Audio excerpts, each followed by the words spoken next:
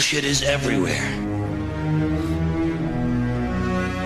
Bullshit is rampant. Bullshit. Bullshit.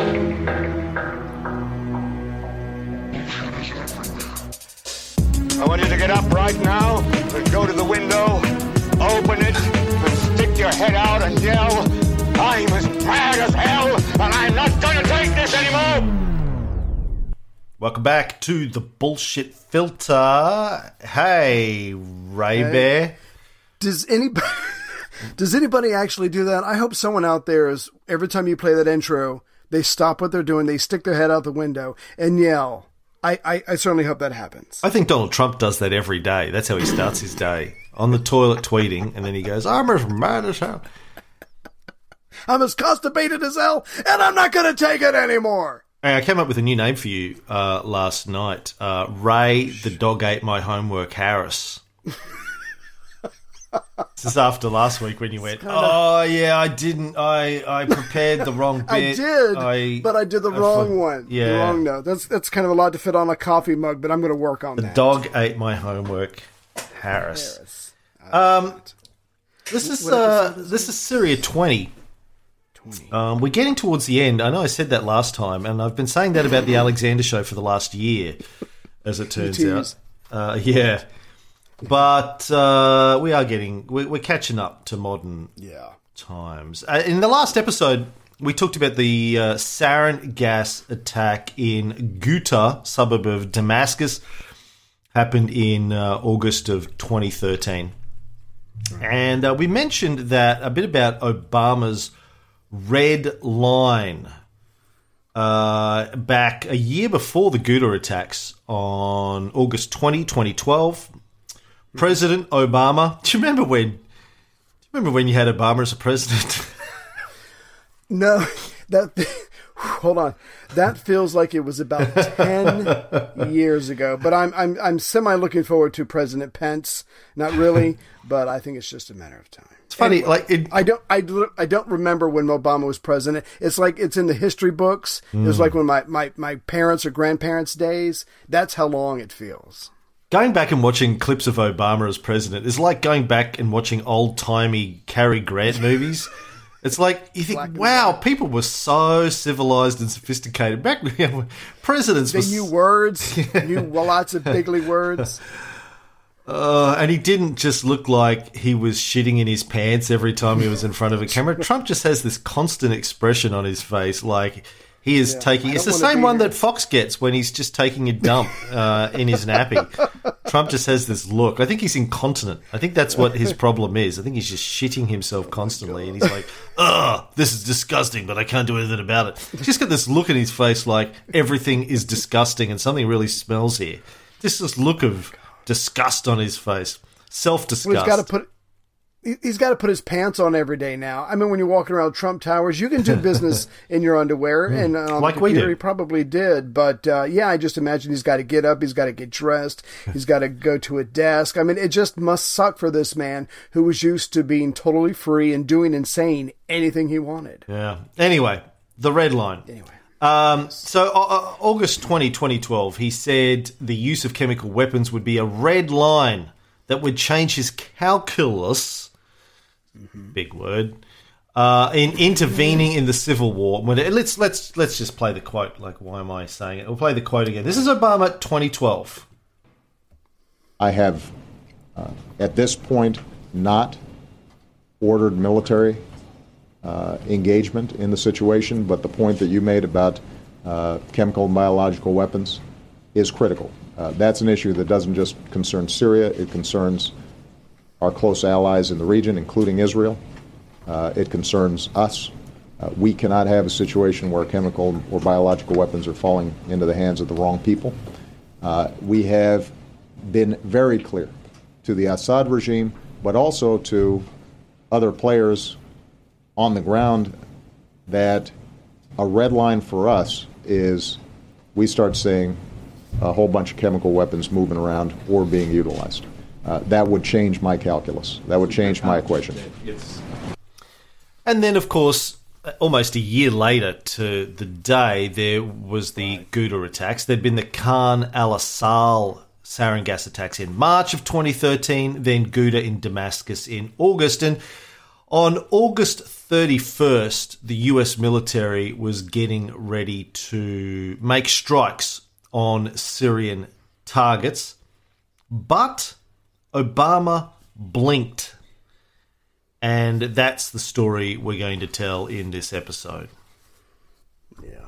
There was a, let me see, there's a report, let's see, there was a Derek Chollet, if I'm saying his last name right, Chollet, who worked for the Obama presidency. He was the Assistant Secretary of Defense for International Security Affairs, and he was a part of the team that was working on coming up with a list of things to strike in case the president ever ordered it. Lower targets, more important targets.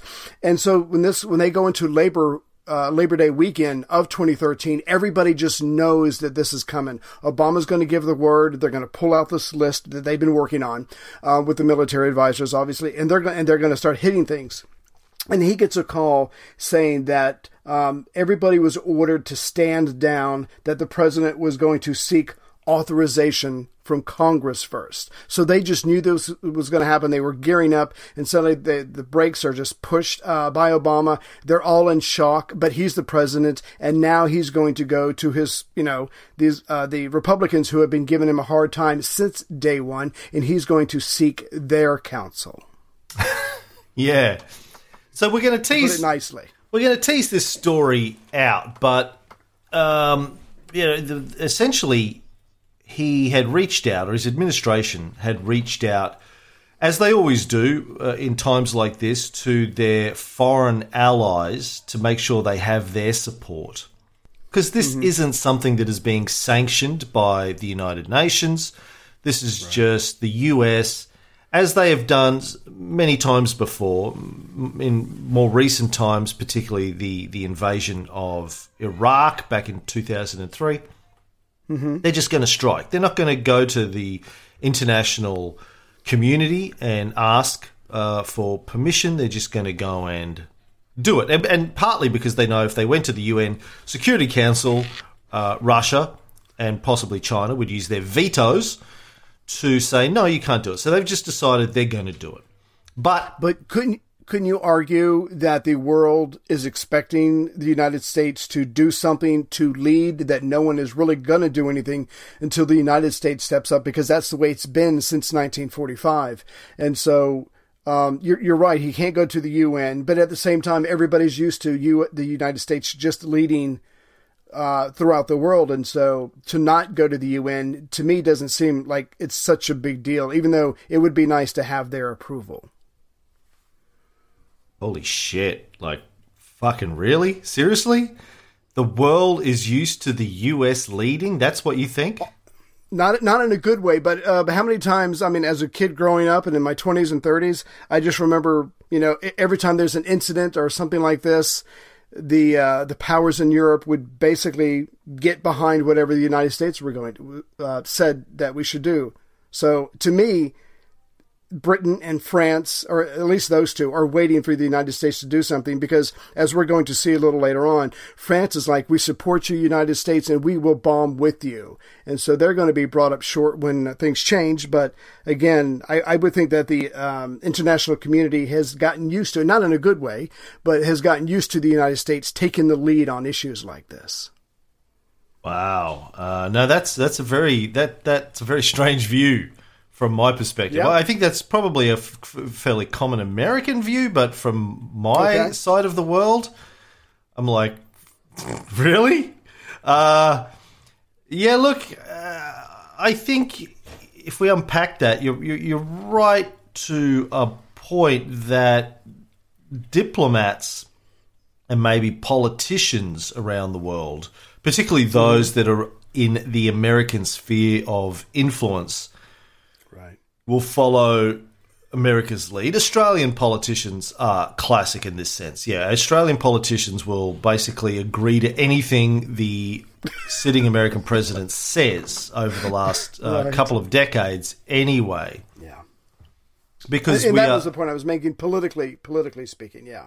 But if you're talking about the people around the world... No. I'm sorry. I should have been more clear. I'm certainly talking about the heads of state, foreign ministers, things like that, ambassadors.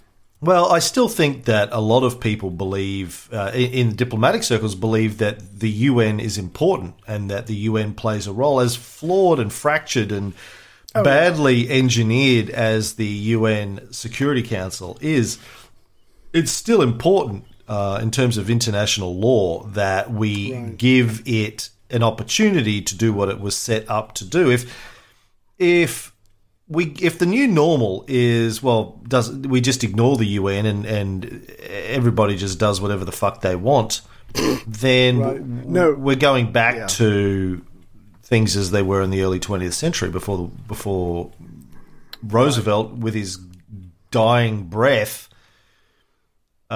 breathes life into the UN. Passed his soul, his magical aura. Spirit, into the UN. But like Roosevelt, it's been in a wheelchair. It's been crippled. It's limping along. It really needs to quit smoking and get some exercise. And stop banging mistresses on the side. But anyway, quit, and also getting leg massages from them. That's also considered tacky. But no, to quote Obama, let me be clear here. No, it's pretty much, I wasn't saying that the UN is not important, even if they go through the UN. It's just that I think to a certain degree, certain countries have gotten used to following America's lead in international crises. It's full stop. That's all I was trying to say. All right. Well, let's move on. So he had reached out to his allies, as you say, France, Britain, Australia, just to make sure that if he goes ahead with this, his allies will have his back and they'll say, well, yeah, look, we agree, good thing to do, blah, blah, blah, blah, blah. Unfortunately, he didn't get the support of British Parliament, and I'll go into more detail about that later on. But he went for a walk with his Chief of Staff, Dennis McDonough, and pitched him on this idea, hey, why don't I take this to Congress for approval? So then people can't turn around and blame me later on. They can't say, oh, look at Obama. He's just like Bush, bombing countries, invading countries. Yeah. I think he's worried about the Democratic base, how they will perceive him. There's continues to be talk, certainly amongst the genuinely progressive sides of the left, I think, in the US. They go, well, really, was Obama that much different to Bush when it comes to international affairs? He used drones. He didn't go throw boots on the ground like Bush did, but except if you consider a surge or this or that or whatever, but he used drones a lot and to carry out US foreign policy. A lot of civilians were killed, thousands and thousands of civilians killed as a result of Obama's drone strikes. So I think he's very conscious of protecting his reputation, or the reputation of a Democratic White House with the progressive parts of the left. And so he has this idea of taking it to Congress. Now, this is kind of fascinating because there was no fucking way Congress was going to give him this approval. And there's several and strangely enough opposing reasons for that. So because for me, see, John McCain, Lindsey Graham, and Joe Lieberman have been harassing Obama since early 2012 about we need to do something. You need to have, zones of safety for the opposition. And even John McCain wanted to set that up, which means obviously firing on the enemy. So these two Republicans and one independent are giving Obama a hard time for over a year, saying you have to do something. You have to lead. And of course, they're not in any way going to take responsibility for this, but at least they get to chastise the president for seemingly inactivity. Yeah, it's kind of fascinating. As you said earlier on, from the very beginning of Obama's presidency, he was predictably criticised by the Republicans for being weak. For being black. For being black and a Muslim and weak militarily. And as soon as he decides to do something militarily, is that a word? Anyway. Yeah, militarily, yep. they go, well, fuck no. Like, You we're might not be approving a that. hero or what? Yeah, But- yeah. So I don't think he really wanted to do it, honestly. I don't think he wanted to do these strikes. I think he was in a bind where he wanted to look strong, look tough. He'd said there was a red line, but now they'd crossed the red line, and he goes like, well, when I said red line, it's more kind of pink, really. Maybe orange, yellow, maybe. Yeah. But you know who thought the bombing Syria would be a bad idea? Who? Some guy by the name of Donald Trump, I think it's pronounced here. On August 31st, 2013, he tweeted, If Obama attacks Syria and innocent civilians are hurt and killed, he and the US will look very bad. Very bad. A few hours later, he tweeted, how bad has our leader made us look on Syria? Stay out of Syria. We don't have the leadership to win wars or even strategize. And also, he tweeted, why do we keep broadcasting when we're going to attack Syria? Why can't we just be quiet? And if we attack at all, catch them by surprise. Now, of course, what did Donald Trump do when he, as president, finally bombed Syria almost 4 years later? He gave the Russians advance warning, and the Russians told the Syrians, and the Syrians evacuated the airfield, moved all of their important equipment out of the way, so there was no serious damage done. So in 2013, he's criticising Obama for giving Syria warning that they're going to be attacked. 4 years later, he gives them warning. You just got to love, and and he criticizes Obama for attacking Syria in the first, for thinking about attacking Syria in the first place. As soon as he's president, he goes and does exactly what he told Obama he shouldn't do. Exactly. But to defend Trump, obviously that's going to be left up to me. When he authorizes the drop of the largest non-nuclear bomb in Syria, and right afterwards goes, oh, that felt good. That's really all that matters. I think he just wanted to say, hey, I want to try this. I want to do this. They're going to clear it all out because I've told my buddies, the Russians, but you just get the sense it's a little child going, this is an awesome fucking toy and I want to see how it works because we know it didn't do anything. Yeah. Made him feel good though. They had to get an extra box of tissues for him that day. He also tweeted on the same day, back in 2013, Mr. Trump, this is, the president must get congressional approval before attacking Syria. Big mistake if he does not. So the question is, of course, true. Did Trump get congressional approval before he attacked Syria in 2017? No, he did not. So there were certain powers given to the president after 9/11 where they certainly have a wide range of options before them without having so. Trump didn't break any rules and Obama would not have broken any rules had he gone in firing. Yeah, and as we'll see later on in the show, according to Lindsey Graham, if he was president, he'd be like, I wouldn't go to Congress for approval. Anyway, let me play a clip here. So this is back to August 31st, 2013, Obama gave a press conference talking about going to Congress. After careful deliberation, I have decided that the United States should take military action against Syrian regime targets.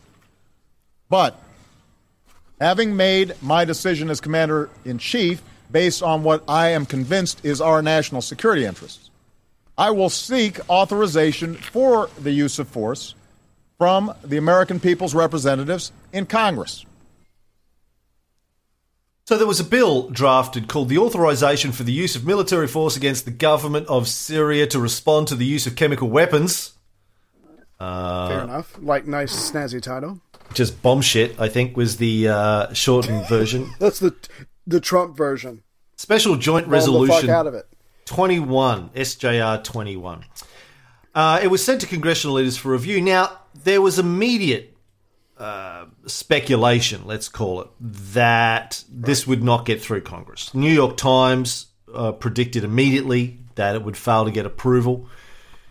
Meanwhile, there was a CNN poll that was released on September 9th, 2013, that analysed US attitudes towards Syria and the possibility of US military intervention, and it basically said, look, the vast majority of citizens did not want Congress to authorise a military strike against the Assad government, and over 70% of people who responded to the survey didn't believe that a military strike would achieve US goals, and that it wasn't in the US's national interest to get involved in Syria.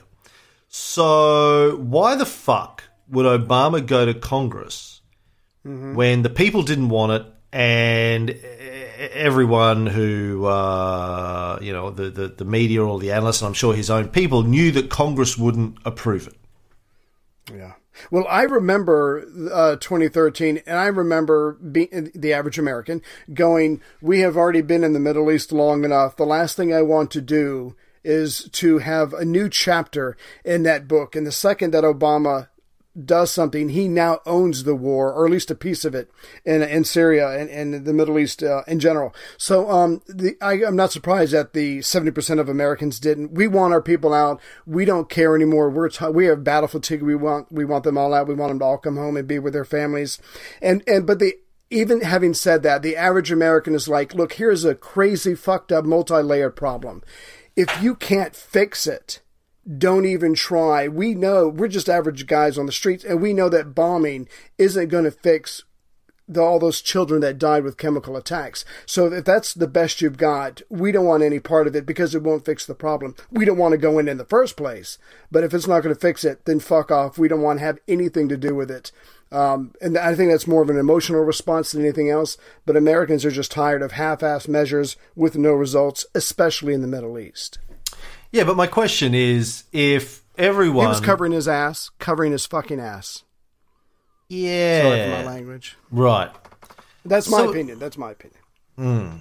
So it appears to me he must have known this wouldn't get approved. So on one hand, he's able to say, well, I want to bomb.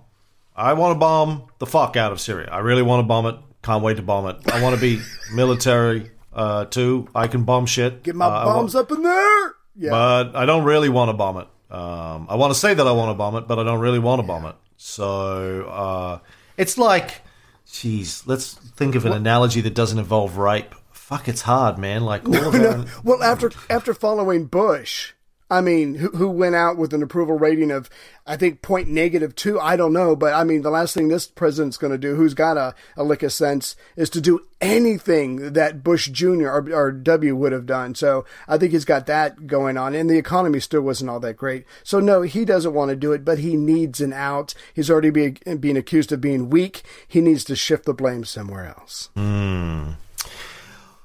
Well, yeah.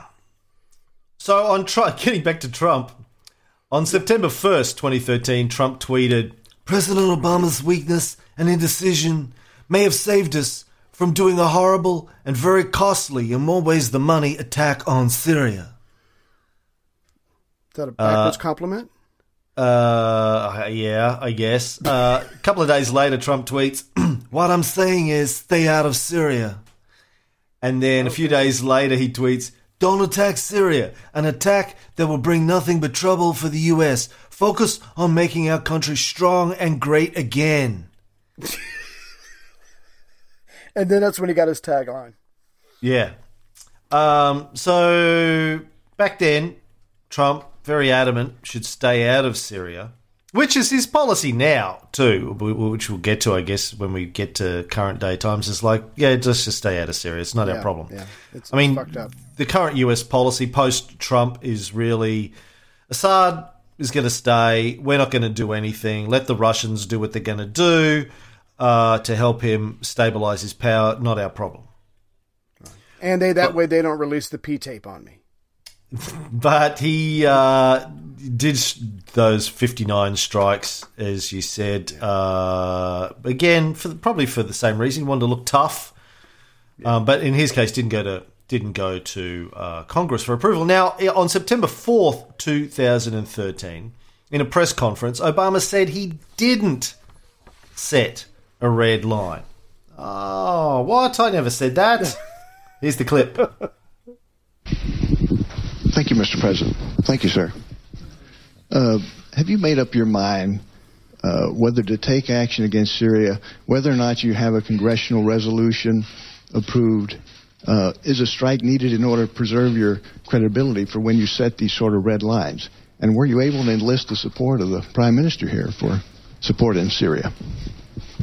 Let me unpack the question. First of all, I didn't set a red line. The world set a red line. The world set a red line when governments representing 98% of the world's population said the use of chemical weapons are abhorrent and passed a treaty forbidding their use even when countries are engaged in war. Congress set a red line when it ratified that treaty. Congress set a red line when it indicated that in a piece of legislation titled the Syria Accountability Act that some of the horrendous things that are happening on the ground there need to be answered for. And so when I said in a press conference that my calculus about what's happening in Syria would be altered by the use of chemical weapons, which the overwhelming consensus of humanity says is wrong, that wasn't something I just kind of made up. I didn't pluck it out of thin air.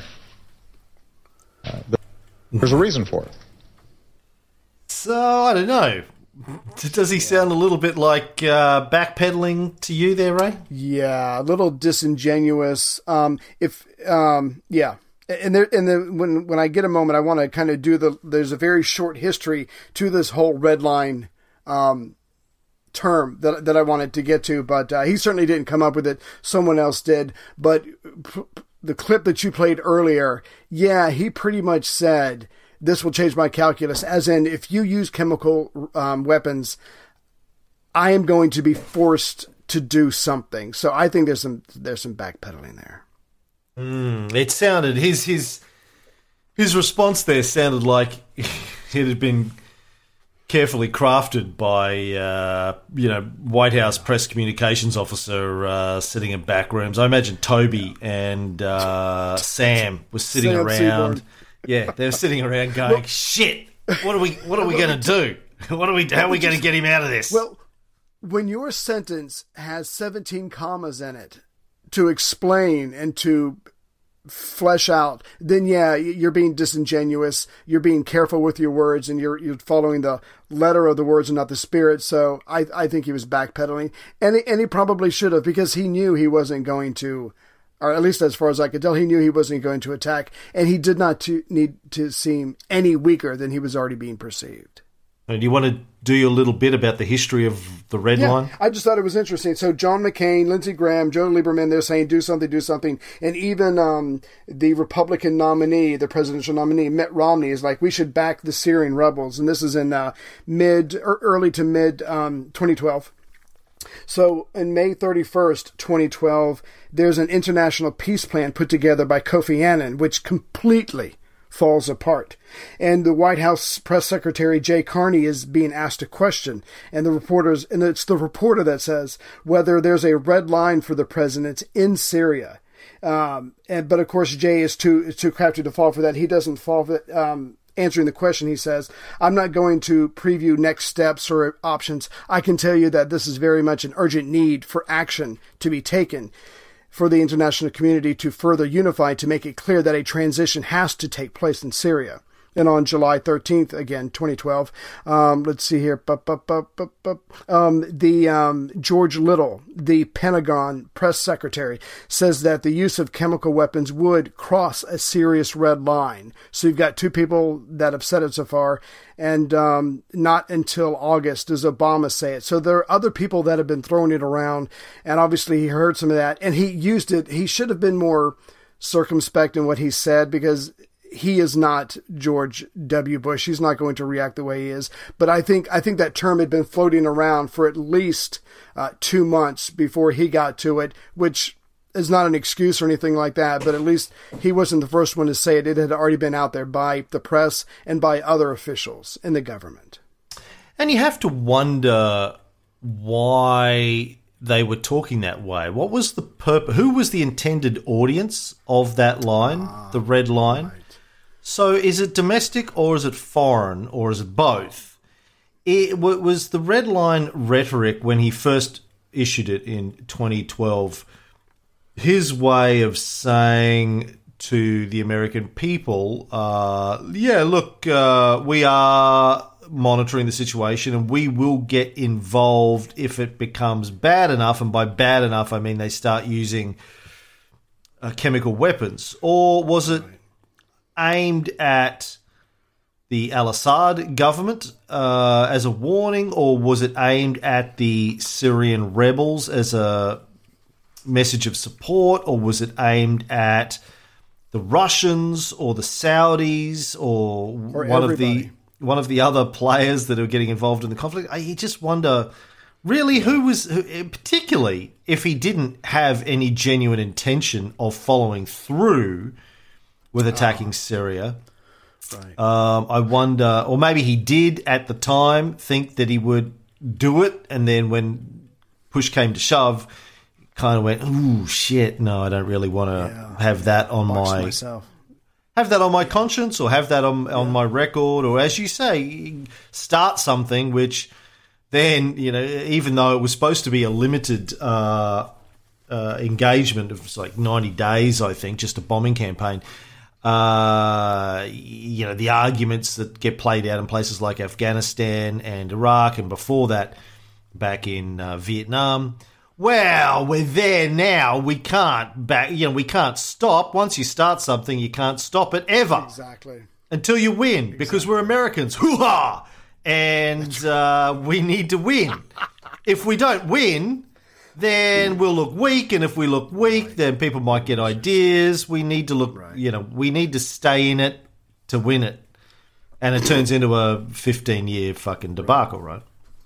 Well, you probably heard the expression, the whisper from a president is louder than a scream from anyone else. So a press person can use the red line comment. The spokesperson for the Pentagon can use the red line comment. Obama's own spokesman can use the red line comment. But when the president uses those words, it takes on a whole new meaning. So I think your question is very apt about who was his intended audience for that, because that's why we give Donald Trump so much grab him by the pussy. Because, oh God, everything the United States president says has a certain amount of dignity, or supposed to, or whatever behind it has the full effect and weight of the United States. And so for Obama to say that, I think it was intended for someone else. But once he puts it out there, there is no taking it back. And as you can see now, he's starting to scramble. Can I get to some of the comments made by the Republicans when he put his proposal out there asking for their guidance? Grab him by the pussy? Yeah, sorry. Yeah, okay. Please do that. So Tim Griffin, Republican from Arkansas, says, "It will be an uphill battle for the president to convince me, because I think he has handled this entire situation quite poorly." Well, first of all, I have to ask, what exactly in August of 2013 was the president supposed to do about Syria when no one else is doing anything? But anyway, John McCain of Arizona and Lindsey Graham of South Carolina, obviously two Republicans, they say that, let's see here, they might have to vote no because the president's plan was too limited. Quote, "We cannot, in good conscience, support isolated military strikes in Syria that are not a part of an overall strategy that can change the momentum on the battlefield." So basically what they're saying is, we've been bitching at you for over a year to do something. You finally come up with something, and you're asking us, and we're saying, no, it's not enough because we need something that's going to be a game changer, when there is absolutely no game changer for this situation. So again, they're having their cake and eating it too. They're turning him down, but they're also blaming him for his weakness at the same time. It's a pretty good political posturing on their part, in my opinion. I've got a clip here from Lindsey Graham. Our president is weak and indecisive in the eyes of the world right now. Every time the president goes on national television and threatens Putin or anyone like Putin, everybody's eyes roll, including mine. I think Putin believes that Obama is really all talk and no action. I do declare I've always relied. But this is not a fucking game. This is war. These are missiles. These are bombs. People are going to die. This is serious shit. There's going to be collateral damage. There's going to be some little kid who happens to be in the wrong place at the wrong time. You can't just bomb shit because you're going to look weak. I mean, this is serious shit. And you get this. I'm sorry, I'm going off. You get the sense these people in Congress have no fucking idea what they're talking about because they're driven everywhere. Everything is done for them. They don't even have to pick up their own mail. They have a pampered life, and all this shit is real, and these are bombs and bullets, and people are going to die. People who have nothing to do with this, they're just in the wrong place, and they're worried about him looking weak because he won't destroy something or kill someone. It's just madness to me, and I'm finished now. I'm going to step down from my soapbox. Well, I believe that their understanding, I'm talking about these Republican and Democratic congressmen and women, understand that the strength of the American economy relies heavily on military Keynesianism and the military-industrial complex. And in order to maintain America's hegemony and economic strength, they need to keep fighting wars. That's what drives the economy, as we've discussed in depth on our Cold War series. Yeah. And, a short-term bombing campaign, well, we get to use a few bombs, but that's not what we want. What we want is something that we can turn into something else, something that'll keep the military-industrial complex running for the next 10, 15, 20 years. That's what's going to make America strong, not this limited engagement bullshit. So I think part of it is probably that calculus, to use President Obama's big word. I think some of it is obviously also just political. Right. Just block Obama at every step, find every opportunity to criticize, undermine, white ant, bitch about whatever he does. If Obama had gone ahead and suggested a full-on 10-year boots-on-the-ground strategy, they would have found reason to criticize that as well, I'm sure. Anyway, the bill never got the opportunity to get a floor vote because on the 10th of September 2013, there was a deal negotiated with Russia to bring Bashar al-Assad to the table and get him to agree to destroy Syria's stockpile of chemical weapons. Now, by the way, this is a stockpile of chemical weapons which he denied having. They said, that stockpile of chemical weapons that you don't have? Yes. Right. We want you to destroy it. Well, okay. And we won't bomb you. So this was how Obama got around the whole deal. Talk tough. Go to Congress, get rejected by Congress unofficially, then go to Russia and get Russia to help you do a deal with Syria to get rid of the chemical weapons. Not to end the civil war, just to destroy their chemical weapons. Do you have the clip from John Kerry on September 9th? I do not. 2013? Do you? Okay. No, I couldn't find it. I was just hoping you were a little more diligent than I was. I do have this clip from Lindsey Graham, another clip. He went on CNN and had this to say. Say he's try, actually. Okay, but you say he's backed himself into a corner. Yeah. So does he even have to go to Congress? There's probably a reason for 225 times presidents didn't come to Congress. I don't know if I'd come to talk with us. Quite frankly, the president has mismanaged this from day one about what we're trying to do, the goals we're trying to achieve. I think he made an unbelievably compelling case that we need to act here, and compare that to the unbelievably small response we're going to give. So at the end of the day, if I were the president, I would act after this speech if the diplomacy fell apart, and I wouldn't come back to Congress. Do you think he should? Because if he doesn't, his credibility as a world leader is completely shot. You can't address the world and talk to your enemies and your friends in the tone he did and do nothing. But what is it? They're going to get him either way. They're going to get him either way. I mean, he totally mismanaged this, coming and asking us for permission to do what we've been telling him to do for all this time. Like, that's just ridiculous. What was he thinking? I've always relied on the kindness of strangers. It's so laughable, these guys. How do they fucking wake up and look at themselves in the mirror in the morning? And how do people keep voting them in? They're just a bunch of cunts, seriously. I guess that basically they're going to go, okay, Graham, you're going to be interviewed. No matter what they ask, no matter how you answer, the last part of your speech, the last part of your answer, just twisted to make it negative about Obama. Okay, go outside. Yeah, I mean, that's pretty much everything he says is he's able to turn it on. I mean, and I get that's what you do, but like you said, we keep voting these people into office because we think our individual representative is noble and everybody else is a jerk or whatever, and that's just not the case. They're all self-serving. And some of them have been in Congress for decades. If they haven't made any changes by now, they should get the hell out. But it's just how the game is played.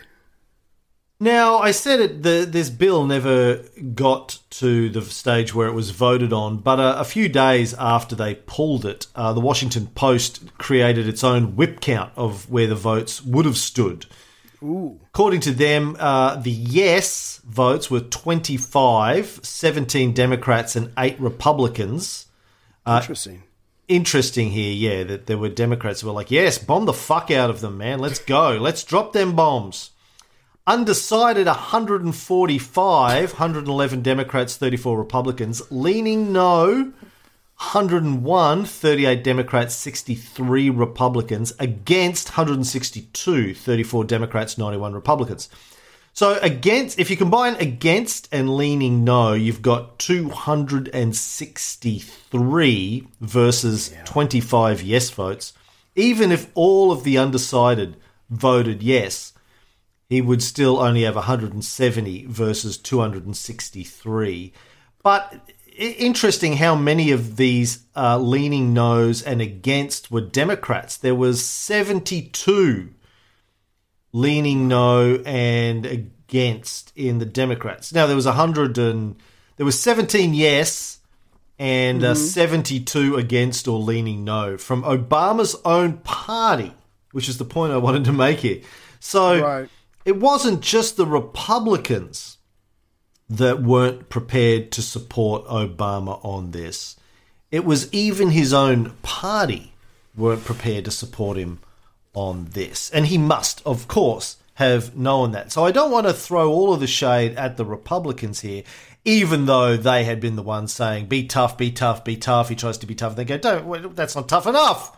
That's not tough. Be tougher. His own party didn't want him to do this. Yet, Obama still pretended like he did want to do it, even when he didn't even have the support of his own party, let alone the Republicans. Yeah.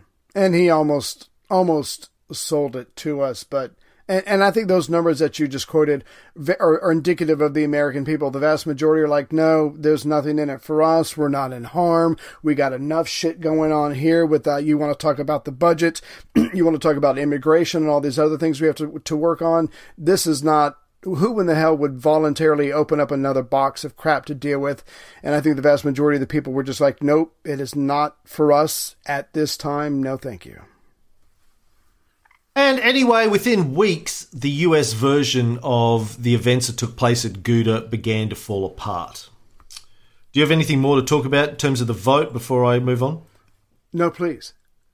We talked a little bit about this in previous episodes, but I want to just touch on it in more detail because I think it's important. I think still a lot of people probably assume that the Syrians were responsible for the sarin attack at Gouda. That certainly has been a lot of the response that I've had from people, because that was, I think, the dominant message in the Western media, that it was the Assad government or his military that were responsible. But I know there's been some serious doubts raised about that, and I'm not just talking about conspiracy theory stuff. I'm talking about from fairly credible sources. Right. The first thing that sort of looks strange here is the matter of the number of civilian deaths. The White House at the time was claiming 1,429 civilian deaths from the Ghouta attack, right? Which is a strangely precise number for estimating mass deaths like that. Not 1,430, not 1,428, 1,400. Just over 1,400, yeah. 29, yeah. Where did they get that number from, considering they didn't have anyone on the ground counting them? And it was nearly 3 times the size of the highest estimates from other reliable sources. Doctors Without Borders, Médecins Sans Frontières, they had medical personnel on the ground in Ghouta. Their top estimate was 355 deaths. Right. British intelligence indicated 350. The pro-opposition Syrian Observatory for Human Rights counted 502. There was only one group that agreed with the US estimate, and that was the Syrian National Coalition, which happened to be the opposition group backed by the Western powers. When the Associated Press tried to come up with a list of names, it could only come up with 395. This is when the Associated Press went to the Syrian National Coalition and said, give us a list of names, they could only come up with 395. So, straight off the bat, it looks like the White House is vastly inflating, exaggerating the number of dead in order to bolster their rhetoric. Which is funny because they normally do the opposite. If you look at White House estimates for the number of civilians killed during their Afghanistan and Iraq invasions or the drone strikes, they're always 27. They're always taking whatever the Doctors Without Borders or Human Rights Watch numbers or Amnesty numbers are and just dividing them by 10. Go, well, can't trust those guys. Yeah. So this was the opposite. Archie Selstrom, who we mentioned in previous episodes, who was the head of the UN Chemical Weapons Inspection Team that was sent to Syria, said himself that the rebels significantly exaggerated the number of dead and injured treated in the Al Ghouta hospitals. He said, we saw the capability of those hospitals and it is impossible that they could have turned over the amount of people that they claim they did. Wow. Yeah, because you can tell by the pictures when the people are standing around with the bodies, it doesn't look like a very big facility or even a big room. So, yeah, that absolutely makes sense.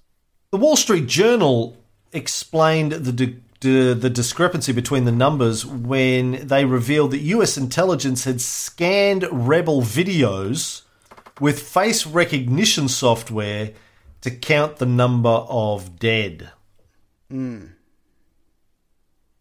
So their facial recognition software was developed by the same people that developed Siri, and that's why it was completely off.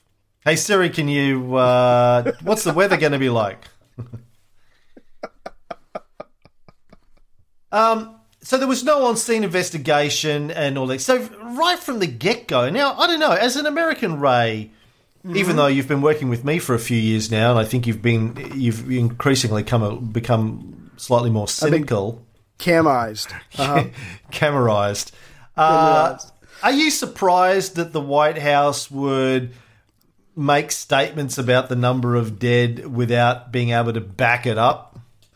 Oh my God! After 3.5 years with you, I am not surprised about anything, and I think everybody's fucking lying to me all the time. No, I mean they have something to sell. They need to have you feel a certain way to get emotional response, to pitch it in a certain way.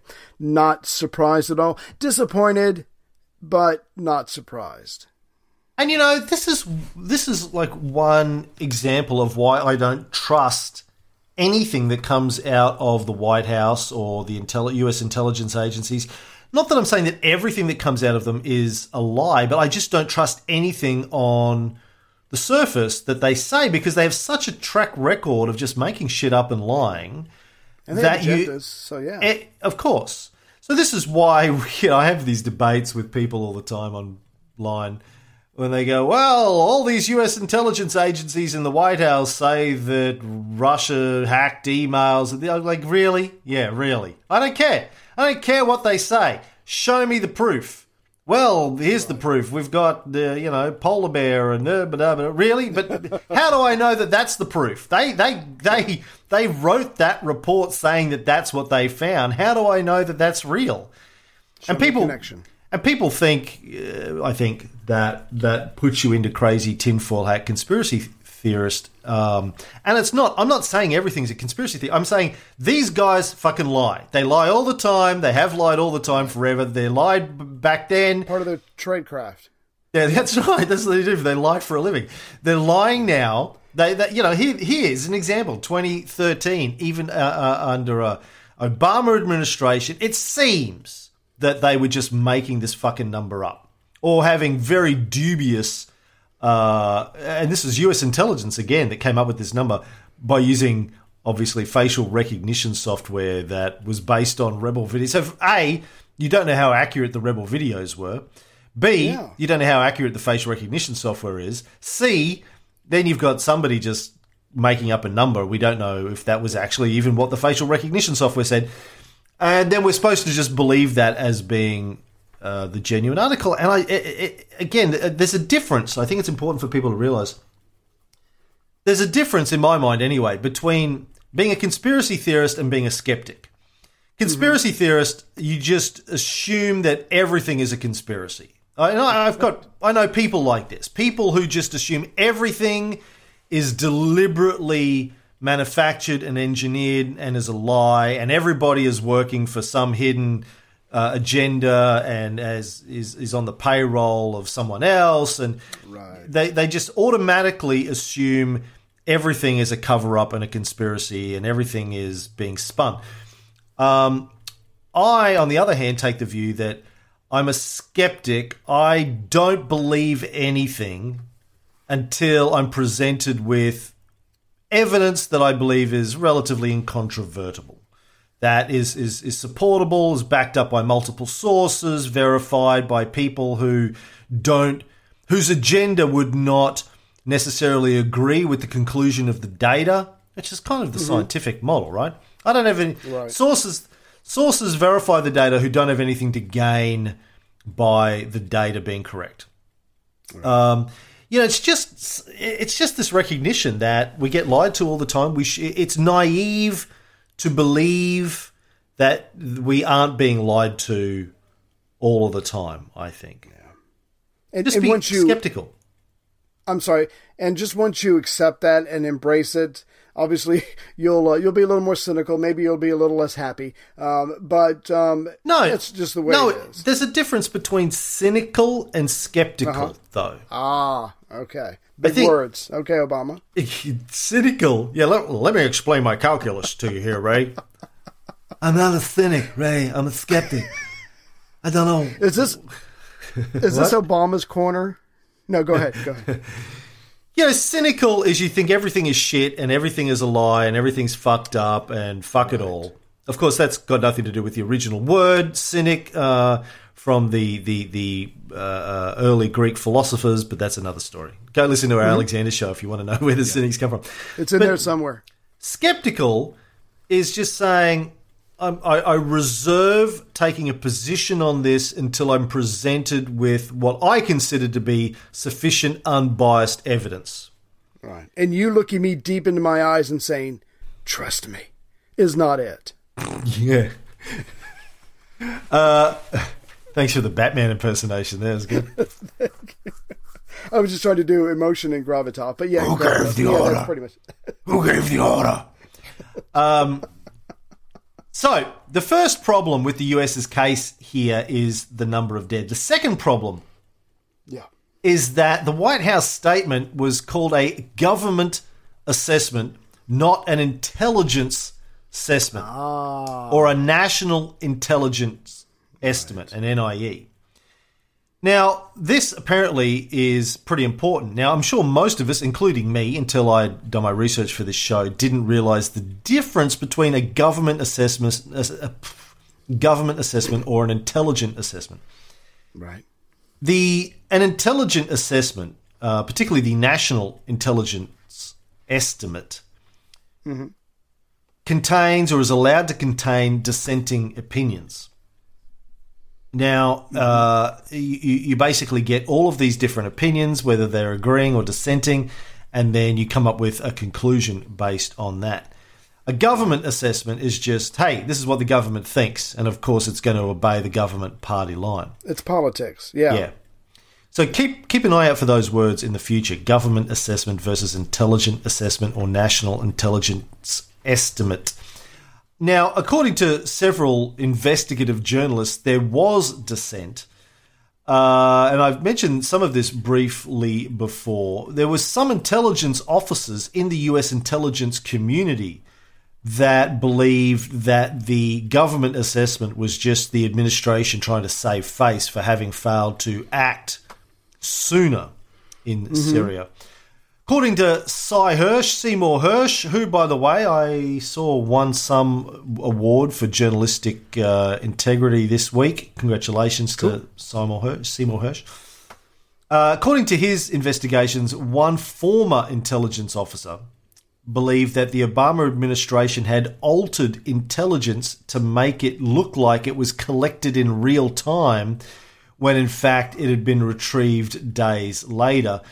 In an article Hersh wrote for the London Review of Books, which is where he publishes a lot of his stuff these days, he quoted this intelligence officer, who remains anonymous, and a lot of people criticise that, and rightly so. I don't like anonymous sources usually.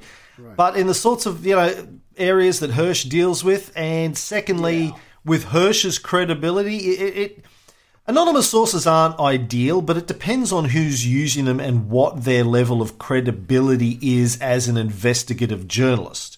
When you've got a guy like Cy Hersh, or maybe Woodward and Bernstein, or I don't know what other examples you want to use, investigative journalists that have got decades under their belt of driving genuine investigative journalism that has been proven to be right on a number of occasions. They have these relationships that go back decades in the political and military and intelligence and corporate communities in the United States. Yes, I think that's different to someone you've never heard of quoting anonymous sources. These guys have earned the right to be trusted when they say they have an anonymous source. Not that what the anonymous source tells them is necessarily 100% correct 100% of the time, but we can trust the journalist, I think, that he really does have a source who is telling him these things, and that he has... He's analyzing. And that his assessment of the credibility of his source should be treated as strong. All right? Because this guy's a track record, as Hersh does, and I've talked about that on this show, on the Cold War show before. Anyway, this is how he quoted the intelligence officer. The distortion, he said, reminded him of the 1964 Gulf of Tonkin incident, when the Johnson administration reversed the sequence of National Security Agency intercepts to justify one of the early bombings of North Vietnam. The same official said there was immense frustration inside the military and intelligence bureaucracy. The guys are throwing their hands in the air saying, how can we help this guy, meaning Obama, when he and his cronies in the White House make up the intelligence as they go along? Now, we kind of assume, I think these days, a lot of us anyway, that the Trump administration is just making up intelligence as they go and just making up everything pretty much as they go. Even words, yeah. But I don't know that many people, particularly Democrats, think that the Obama administration would do such a thing. They would be highly affronted to do such a thing, but at least according to this source from Seymour Hersh, that's what was going on during the Obama administration. Yeah. Shall I continue? I'll continue. Yeah. So getting... I'm sorry, I thought you were winding down. I apologize. Oh, I am. I'm just going to mention this point and then we'll wind up this episode. Okay. So I'm still talking about how the US case for Syria being responsible for Ghouta kind of started to look pretty flimsy pretty quickly. And the third is something that we did mention briefly last time, but I wanted to talk about a little bit more. There was this question about who fired the rockets. Now, the White House claimed that the sarin rockets were fired from the areas in Damascus that were controlled by Assad's military.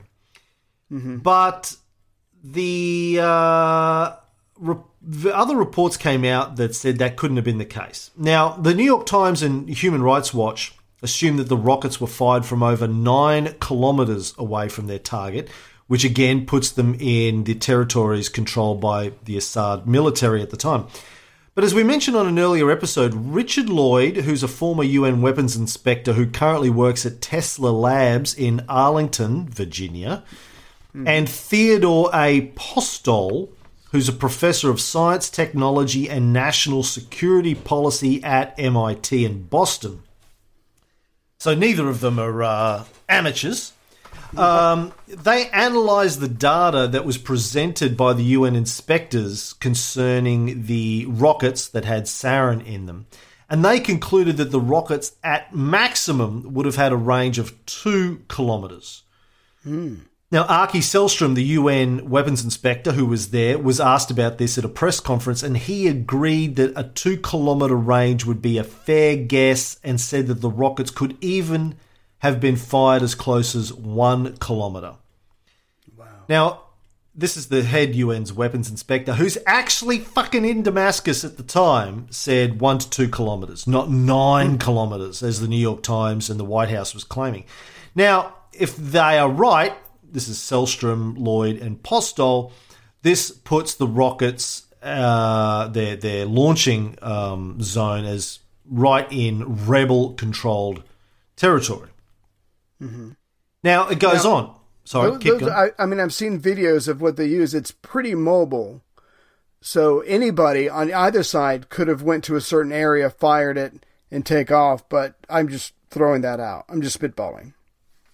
Well, yeah, possibly.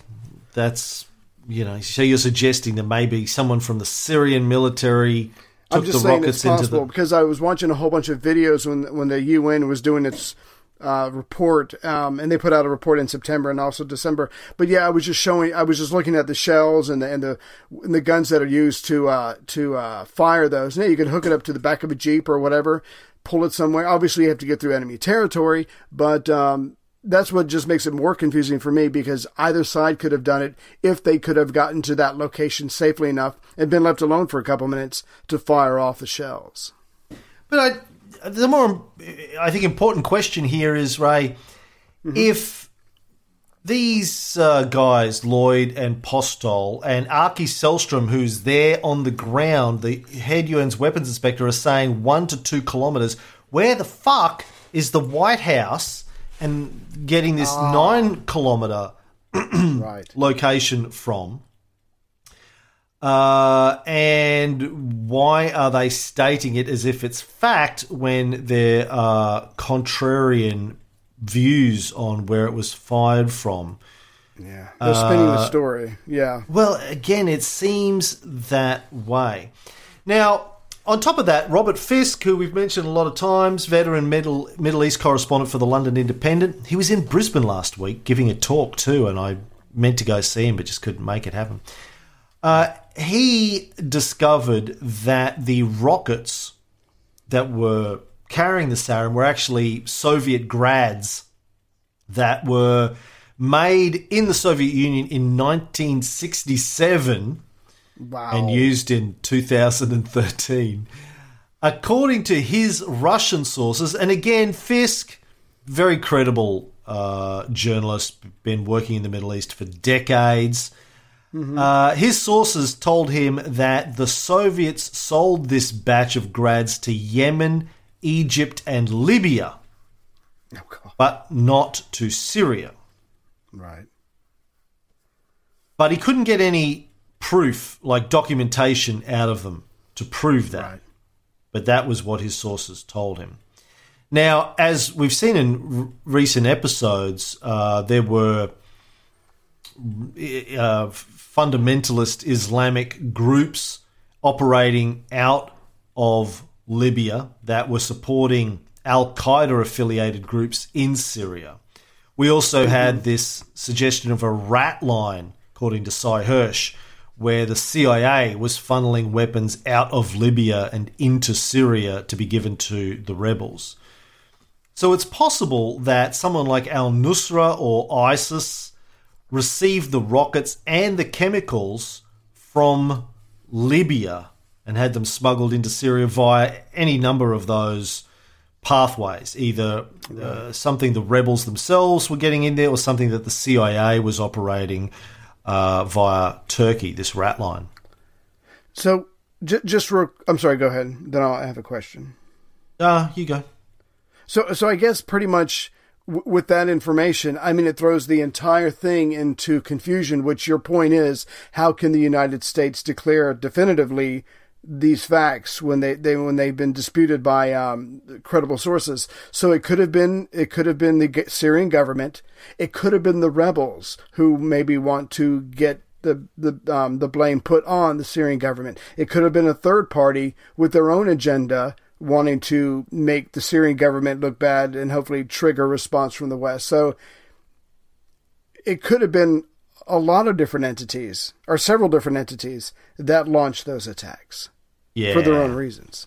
Yeah. Okay. And we'll break that down further in the next episode. Before we go, I want to read a review. This is from Jaffnahar. I don't think I've read this one before, but tell me if I have. Jaffnahar in the United States. This podcast is dedicated to explaining current events. The real strength is that Cam and Ray spend a lot of time on the background of events. The first series is on the Syrian Civil War, and they didn't start talking about the war until episode 10. I don't think they even talked about the modern Syrian state for the first several episodes. This is not wasted time. Most anyone listening to a podcast on current events will be familiar with the basics of the Syrian Civil War. I've learned more from the background these guys have provided. For instance, if you'd asked me a few weeks back what an Alawite is, I would have said some sort of Shiite Muslim. It turns out to be more complicated than that, and I learned it from this podcast. And if you'd asked me about the current president/dictator of Syria, I would have said he's the Alawite with the banging wife whose dad had been in charge too. You'll learn so much more about the Assad clan, the Ba'ath Party, and the power structure of Syria before the civil war, all of it vital to understanding what's happened since the beginning of the war. I'm not necessarily on board with their philosophy of history and politics, which is just pretty much don't be a cunt, so I don't know what's not to be on board. Jaffnar's like, no, be a cunt. Cam, I think, tends to see ideologies and religions not so much as the causes of conflict, but as the excuses to compete for resources and power. Yes, that's pretty much true. This is true in many respects, but I think it may be worthwhile to take even official state ideologies more seriously because philosophical ideas mix with crasser motivations in complex ways to produce sometimes unexpected results in world history. Realpolitik does not explain everything. But that's a suggestion, not a criticism. Great podcast. Well, Jaffnahar, yeah, look, I actually agree with you. I think it is as complex as you state. I do think there's a whole mixture of things going on. I guess when I talk about ideologies or religions being used to justify things, that's a simplistic view of understanding the motivations behind a lot of wars or international conflicts or trade deals, whatever it is.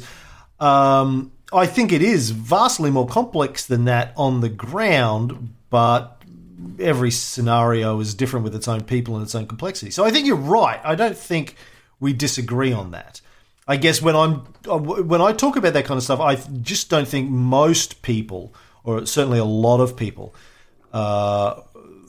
think about war or even just politics in general, international politics, geopolitics, in that way, and I'm trying to get them to think about it from a different perspective. I'm not saying it's all that way 100% of the time. I know I say it's always about trade and security, and I think that is a large component of it. But yes, there are complexities, no doubt about it. There are true believers who believe in their religion, true believers who believe in their ideology. But I think they're few and far in between, actually. Yeah. And normally their leaders are lying asshole used car salesmen. But anyway. That's it for episode 20. We'll be back with episode 21 next time.